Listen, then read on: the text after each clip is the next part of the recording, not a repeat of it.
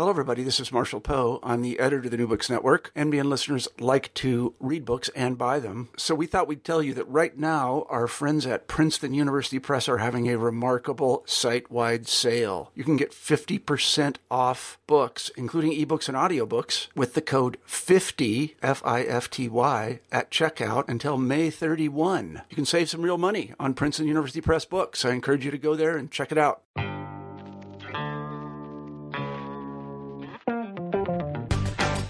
Welcome to New Books in Critical Theory. I'm your host, Dr. David O'Brien. On this episode, I'm talking to Brooke Erin Duffy about not getting paid to do what you love, gender, social media, and aspirational work, which is published by Yale University Press. Welcome to New Books in Critical Theory. On this episode, I'm talking to Brooke Erin Duffy, who is Assistant Professor in Communications at Cornell, about her new book, Not Getting Paid to Do What You Love, Gender, Social Media, and Aspirational Work. So welcome to the podcast. Thank you so much, Dave. I'm really looking forward to chatting with you today. This is a great book. It's both kind of really interesting, really well written, and crucially, it speaks to a really important social issue that obviously that it's based on America, but I think is a kind of a global concern. And I'll be interested to kind of introduce the book and the kind of the broader project that the book came from to the listeners. So I wonder if you could kind of sketch out your research interests and I guess your kind of academic career before writing the book. Yeah, absolutely. So I hold a PhD in communication, and much of my work has focused on the media and culture industries, situating those against the backdrop of sort of larger changes in the cultures, technologies, and political economies of media. And so previous to this, I did my dissertation work on the women's magazine industry, and I was looking at how the rise of digital and social media, and again, this was about 6 years ago, was shifting both the production culture of women's magazines as well as the content. And through that project, I continued to hear about competition from new forms of, quote unquote, amateur cultural producers and fashion bloggers, other content creators that were sort of launching independent ventures. And I found this kind of really interesting and at the time understudied as a way to look into the larger realm of independent cultural labor in this moment of digital and social media change. And so that's what kind of led me into this project. I mean, what's really interesting, I guess, is that in media sociology or, the kind of broader media studies, people are kind of used to sort of social media as a topic of study. But in the kind of like work occupations field, there's I guess, as you identify, kind of less written about this. And one of the kind of, I suppose, the problems of the book is what kind of work are we actually talking about?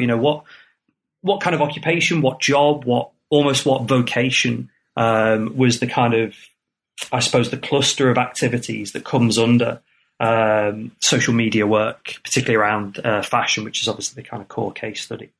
Mm-hmm. So it's really this kind of emergent cluster of professions that continue to kind of unfold and evolve against the backdrop of digital and social media. And these are the types of professions that have gotten a lot of mainstream media attention as these kind of dream jobs and fantastic careers. And I'm talking about fashion blogging, YouTube vlogging, and now the new kind of vogue term is influencers. And so individuals who seem to have their own independent ventures where they're creating and producing content. And, this is seen in a lot of ways as these very easy, effortless professions that people just fell into. And I really wanted to highlight that whether it's blogging, vlogging, Instagramming, or larger forms of freelance work, this is essentially very time-intensive and precarious labor. And obviously the big I guess, kind of theoretical umbrella that this precarious, time-intensive presentation of self kind of work sits under is this aspirational labour idea. And I wonder if you could kind of sketch that term out, and particularly actually in the intersection with gender. Gender's in the title of the book, but also it's, I think, inseparable from aspirational labour as a concept. Absolutely.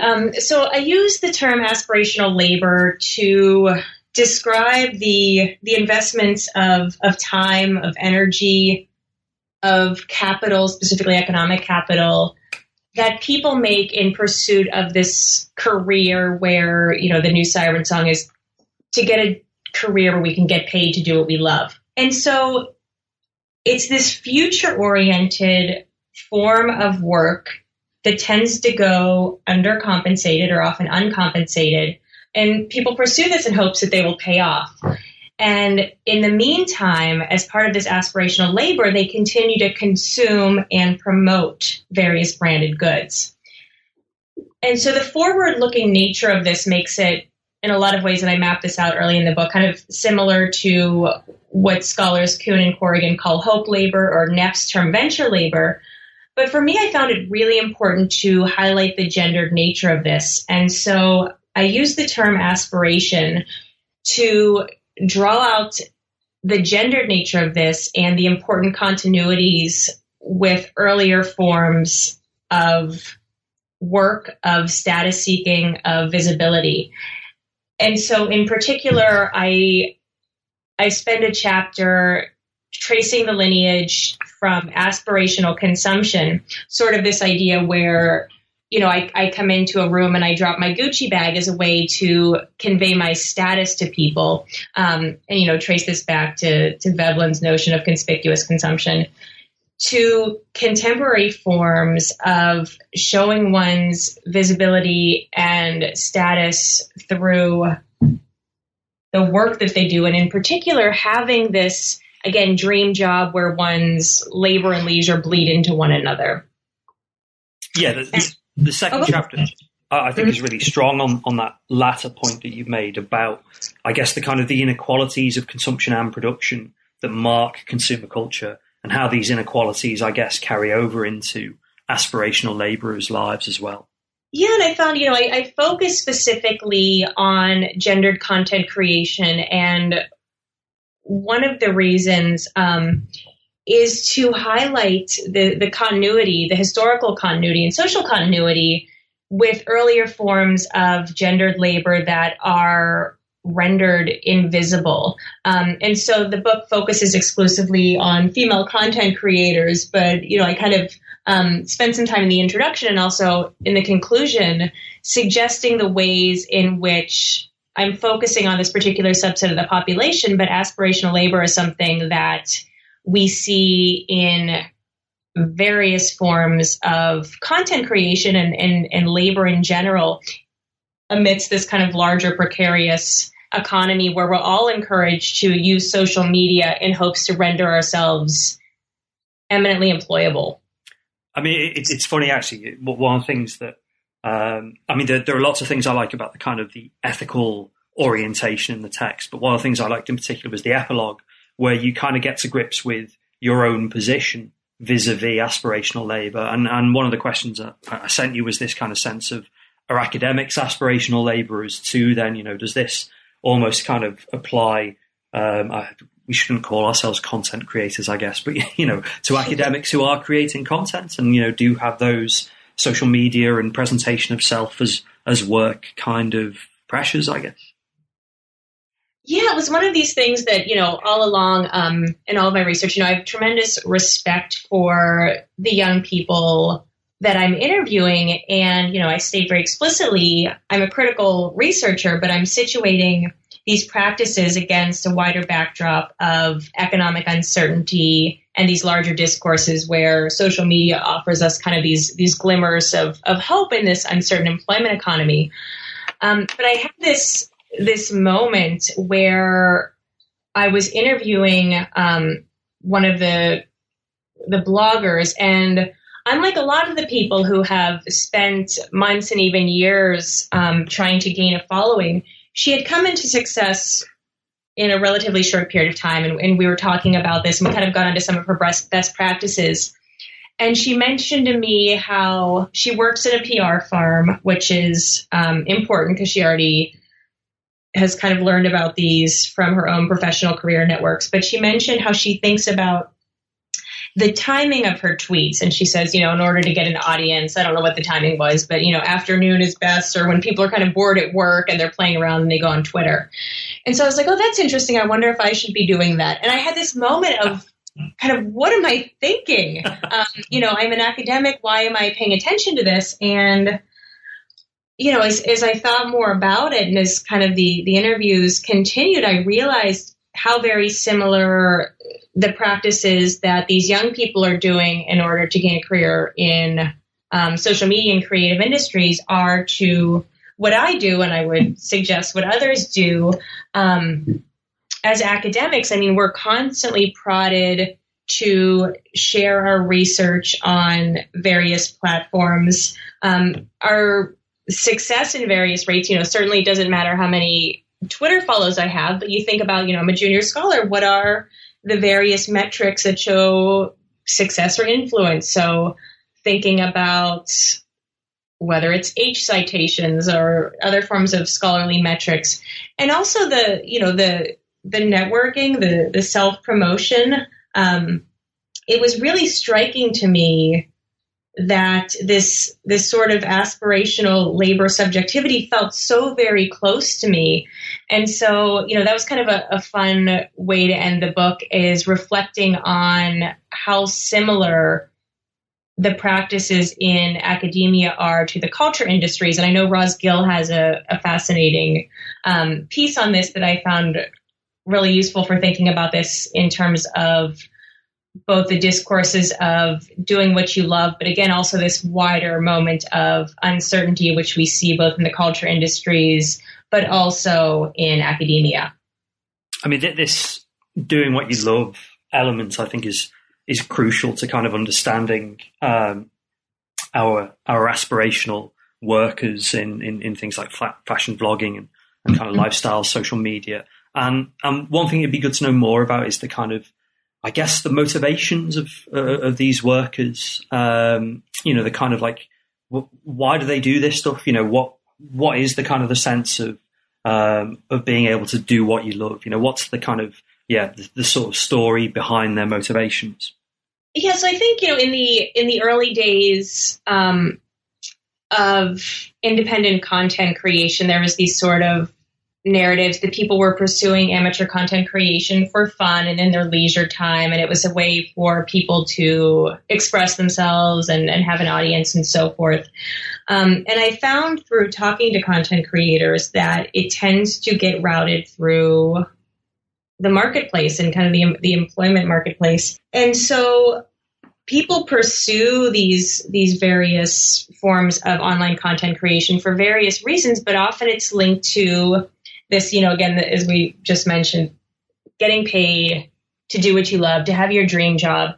And, there's a larger sense of glamour associated with the culture industries. These are considered fun and free and places where you can express yourself, but also get paid. But I think we're really seeing a sort of ramping up of this idea of getting paid to do what you love with wider discourses of entrepreneurialism and independent employment. I mean, certainly, Steve Jobs touted that at his Stanford commencement speech. And this narrative of doing what you love has become so pervasive. Miya Tokumitsu called it the unofficial work mantra of our time. And I think that's absolutely true. I mean, I go into Wegmans, which is a grocery store, and they have employment posters suggesting, working at Wegmans is a way to do what you love. And I think it puts a nice gloss or a sheen on various employment circumstances, which are less than idealized.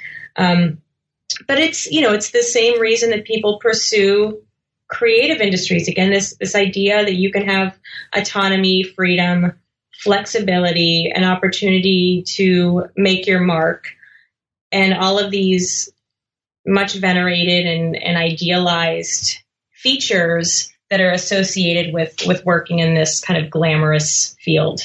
But it's also a lot of work. I mean, the third chapter introduces this really useful term, relational labor, which obviously, is effective, is emotional, is about networking, is about visibility. It alludes to kind of that sense of, when should I be tweeting, these kind of things. And it's a lot of effort, and it's full of kind of, I guess, kind of contradictions actually, in terms of, it's a lot of work to do what you love. It's a lot of demands. And you see this with your interviewees, they're quite reflexive about, when questioned, that kind of sense of doing what you love seems to involve a lot of things that they don't actually love. Yes. So, yeah, I highlight a lot of the kind of emotional labor that goes into this. And Nancy Baym, an internet researcher, has coined this term relational labor to describe how certain professionals, and she's looking at musicians, attempt to harness social relationships across various platforms in order to build a fan base, in order to promote oneself. And I found this very pervasive among the bloggers, influencers, in that they do an incredible amount of work. They devote their time, energy, and attention to engaging, and engaging is such a buzz term, but building relationships with people offline and specifically online. And I was struck by kind of the dedication of feeling like you can't step away from your blog or your Instagram feed for more than a few hours, because you have this audience and this fear that, if you're not creating and uploading content, you're going to lose your audience. If you're not engaging with them and responding to them and liking their comments, so there's really this culture of reciprocity where bloggers will start these kind of informal coalitions where they'll constantly be creating or providing feedback on each other's content and so forth. And constantly trying to build a following. And, certainly this idea of a following or a network has become the way to monetize this. I mean, there's various terms, whether we want to call it a reputation economy or an attention economy. For these people to get work, they need to show that they have a fan base. They need to have an audience. And so I was really struck. I was at this conference for female blogging aspirants, and someone was talking about, how can I get paid for this? And certainly one of the ways people get paid is through partnering with advertisers or sponsors. And someone said, before, and this was years ago, before the market was as saturated as it was, they said, before you even think about reaching out to an advertiser, prospective advertiser, you need to have at least 10,000 followers on Twitter, on Facebook, and so forth. And, to think about the time and energy that goes into building enough relationships that you garner that kind of following, it's certainly not something, just anyone can do. You need to be able to dedicate the time. You need to be able to have the resources to invest yourself in this in order to have this, again, audience base. And so this really gets downplayed. I mean, one of the things that was also emerged, and I guess is also very similar to what we do as academics, is when I ask people who have been able to turn this into a profession, like what's the most surprising thing, they said, they had this idea that they would just be kind of taking pictures or writing content. They said all they're doing is emailing.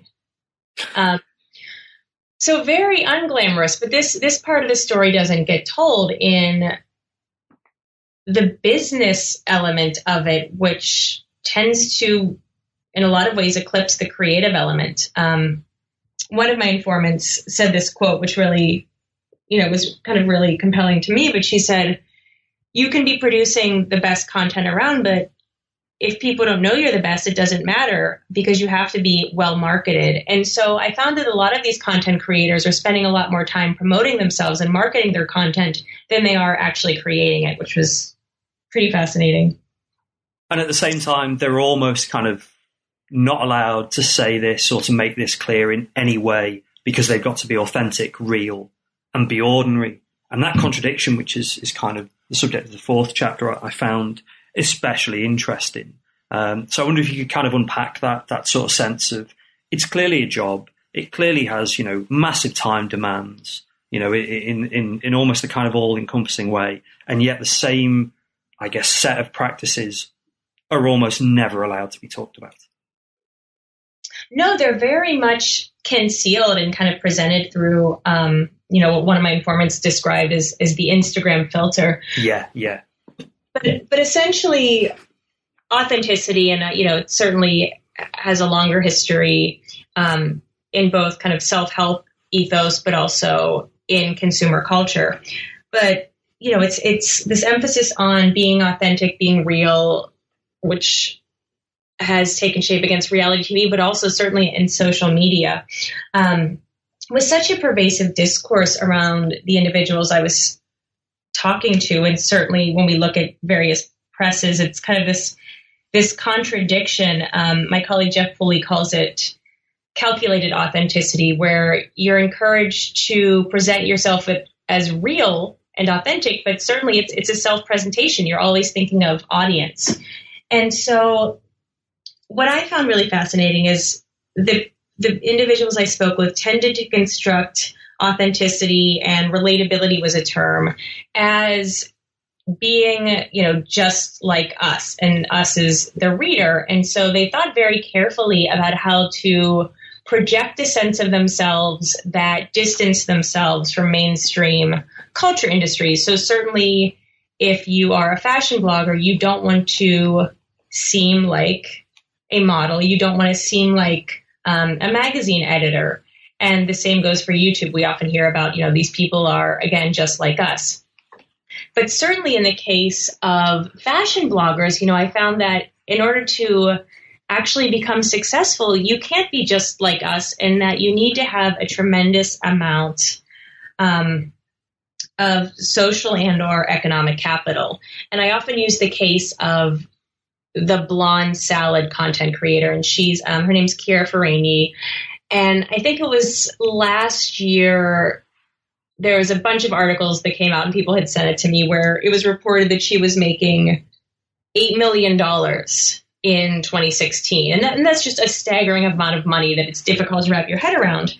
And, in a lot of the narratives, it's again, well, she's just like us, and, she produced this content and she became this incredible success story. But, to argue she's just like us, if you look at her, she looks like a model. She's stunningly gorgeous. She went to an Italian fashion school, and so that provides you the right contacts and the right networks. And so, I think this whole idea of realness and relatability is in a lot of ways a myth, because you need to have access to the requisite financial and social capital to be able to participate in this kind of aspirational labor market. I mean, thinking about even some of the professionalization conferences I went to, these are not cheap.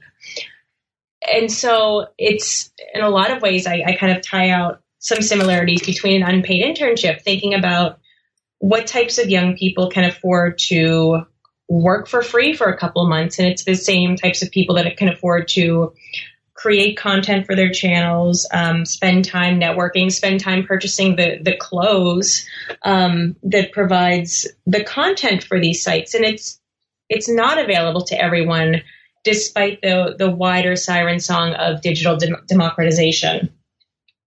Oh, yeah, but very much. I mean, this, in the British context, this would be a kind of classic class issue. Yes. Of how these things, I guess, in the American context, maybe stratification is the more appropriate language. And that's really clear, I think, about who gets paid. And yeah, it's really interesting, the kind of I suppose the perfect storm that's needed for a person to be able to make money, of that kind of having the time, having the look, having the networks, but also having the realness. And I guess, one of the things I got for the discussion about making money is having the kind of business savvy to know, that's the way to ask for this. That's the right product to take. It's kind of, it's really interesting, the kind of, I suppose, economic rents that can be derived from this kind of activity. So it'd be good to know, you've gestured to this already, but yeah, who is actually making money here? Not the $8 million a year. Yeah. Who's kind of making a living, and I suppose like how are they doing it as well?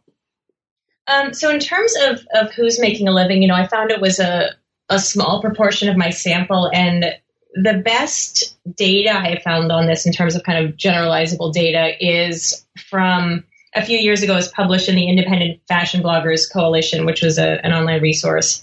And it was pretty grim. It said fewer than 15% of bloggers are actually earning salary from their sites.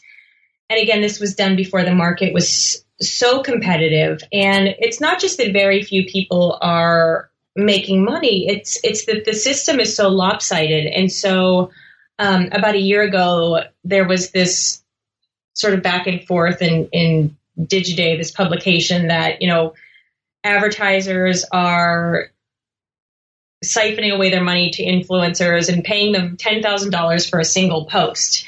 And so, we hear about that in terms of the influencers, again, who are making an incredible amount of money, but this story very rarely gets told of those who are provided content and expected to produce some kind of branded conversation around this content without any form of compensation.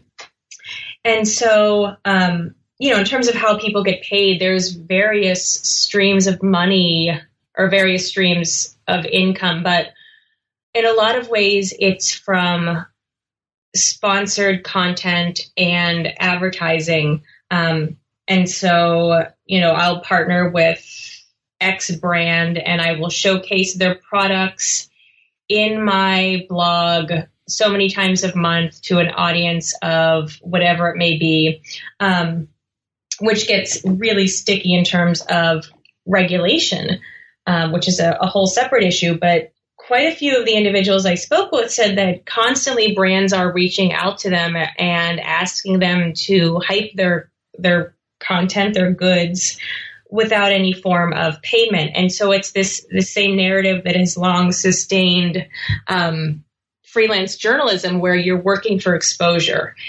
And it happens both in terms of brands and advertisers reaching out to content creators, but also in sort of this whole contest model, which is really interesting, where brands will basically say, like, tag your X brand denim look on Instagram and maybe we'll feature you. And so, it's essentially free advertising, which word of mouth advertising is nothing new, but because of social media, it's on this massive scale where these brands are encouraging people to promote their branded goods with no pay and just these promises of either exposure or visibility. And certainly with regulation,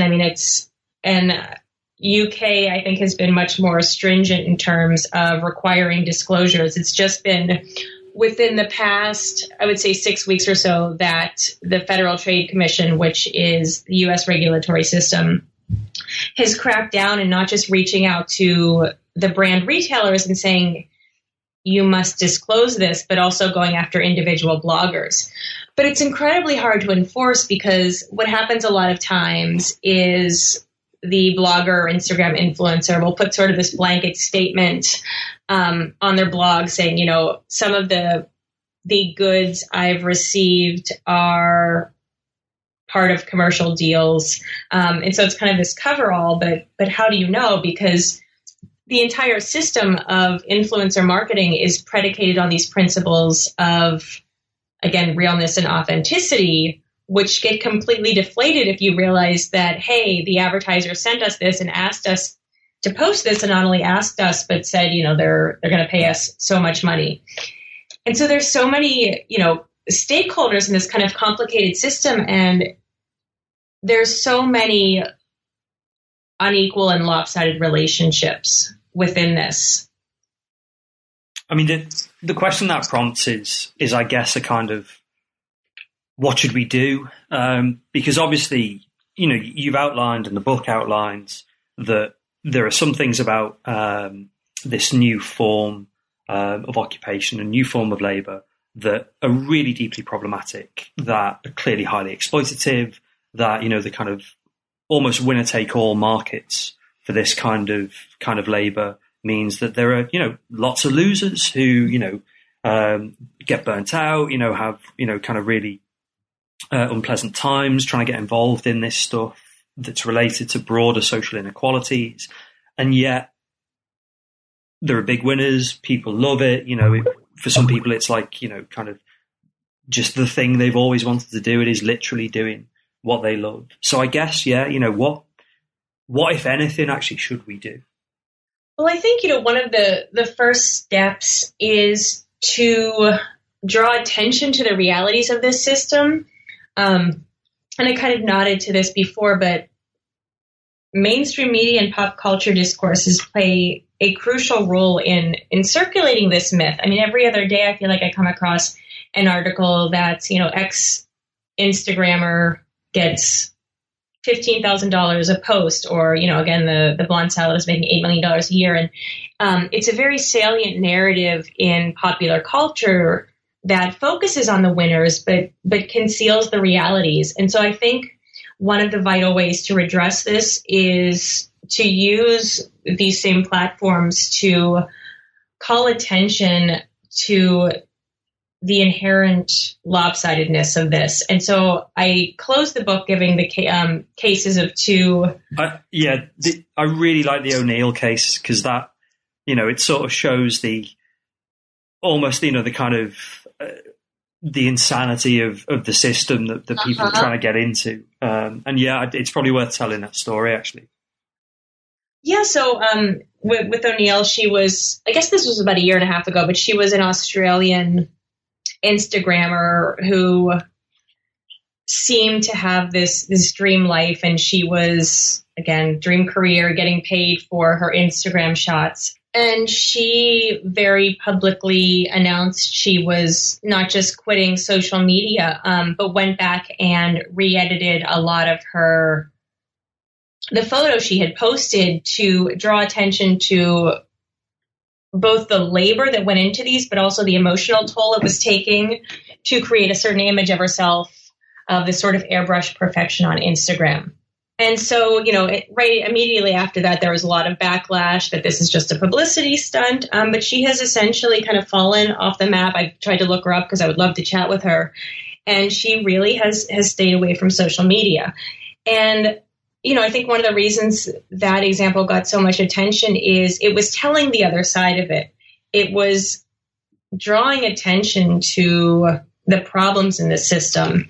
And another case I really liked is, I think, this was published in Fusion. It was by Gabby Dunn, who's a YouTube content creator who I interviewed for the book. And she posted this story on kind of the sad economics of internet fame. And Gabby Dunn is very well known in the YouTube community, but she basically was saying, like, it is really hard to make a living. And it's not just hard to make a living for YouTubers, but they will, they can't very well go out to their audiences and tell them that they're working at Starbucks or they're working at a diner, because that kind of deflates the image that they've created. And so they're kind of forced to confront the economic realities of being a professional YouTuber, but not being able to reveal what life is like sort of when the camera is off. And so both with the Dunn case and with O'Neill, they were providing a very different perspective. And I think the reason these two cases got so much publicity is because they challenged this larger myth of idealized and dream careers. And I think those are the kind of cases and kind of these providing these revelations that can suggest, again, how lopsided this is, and that this work for exposure model very rarely pays off. And if it does, it comes with a whole host of other inequalities and challenges and so forth.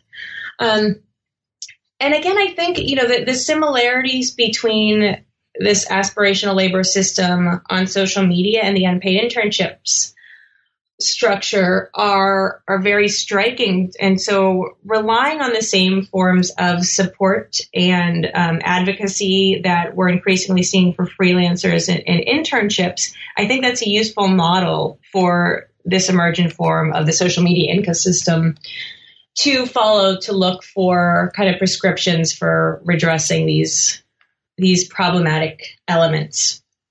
I mean, it seems almost kind of slightly a bit mean to kind of say, you've done this wonderful book.